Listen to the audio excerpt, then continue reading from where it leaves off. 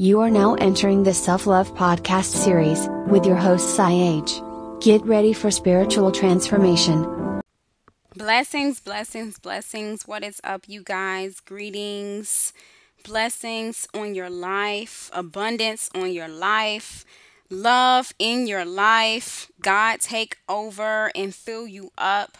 I am so excited about this podcast because I literally had to jump on here and, record this message because something just hit me so hard on my heart. I was in the shower, and when I'm in the shower, that's literally my time to like pray, get away from my kids, just kind of meditate, seek the Lord, seek the things that maybe he desires from me. And I'm always looking for the next step. And I know as humans, like we're always on the go. We're always trying to see, okay, God, what's next? And so when I'm in the shower, most times I figure out what's next, or maybe God speaks to my heart or just gives me a piece of him from heaven. And so that's just my time. And I don't know if it's something about just the shower with the water, that type of thing, how the water cleanses. I don't know, but I just get so much peace and I get so much clarity when I'm in the shower.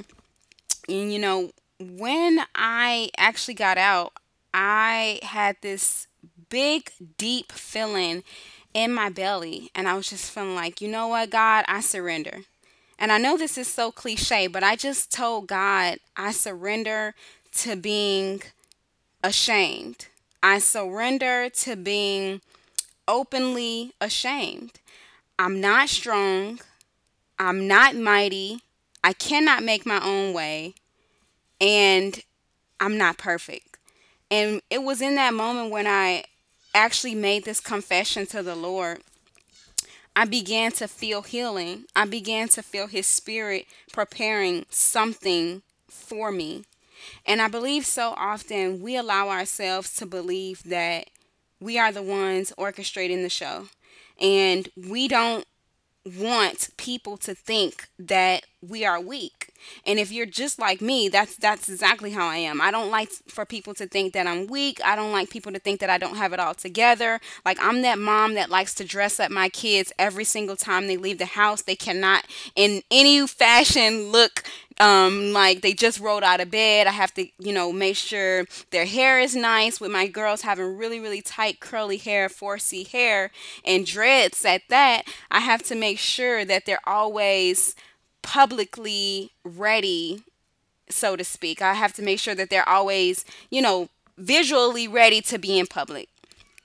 And so, that's just how I am. And for as long as I can remember, I've always been literally a prisoner to wanting every single thing to be perfect, from my children's appearance, from my house, from the food, everything, guys. And God has been crushing me. God literally has been crushing me.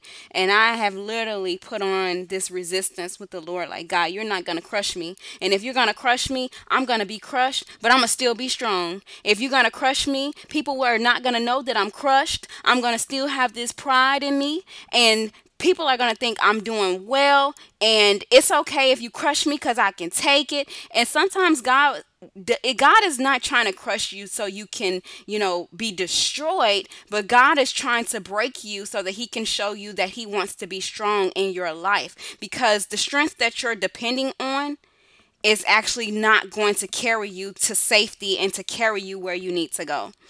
And it's just so crazy that as humans, we allow ourselves to have such pride.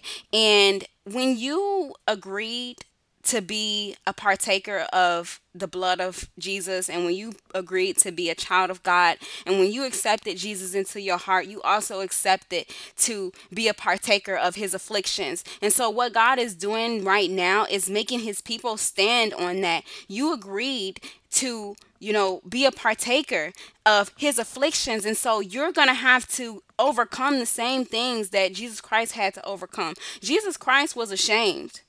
Jesus Christ was publicly stoned, publicly killed, publicly embarrassed. And here we are thinking that we have this pedestal about us, and we don't have to literally go through the same things that Christ had to go through. It doesn't work like that. It doesn't work like that.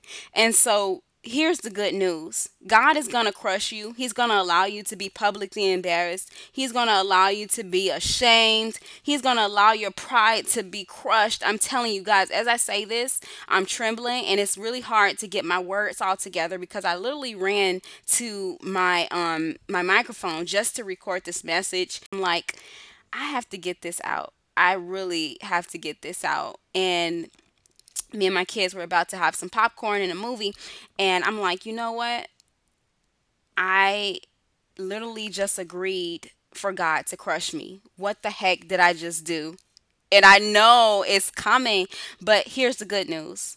When God crushes you, when he allows you to be publicly stoned, all of these things, you're gonna experience the glory publicly right after. So guys, get ready to be crushed, but also get ready to be magnified in the name of Jesus. God is going to be glorified in you. See, these things that you're going to be going through, it don't matter. It's not more powerful than the work that God is about to show people that he's doing in your life.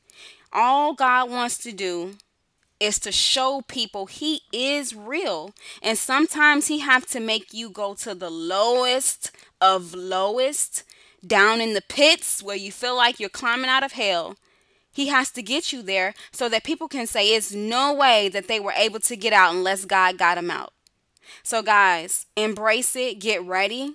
You knew what you signed up for when you did it. You are a partaker of the afflictions of Christ. Be humble and don't be afraid. God's got you. It's going to be okay.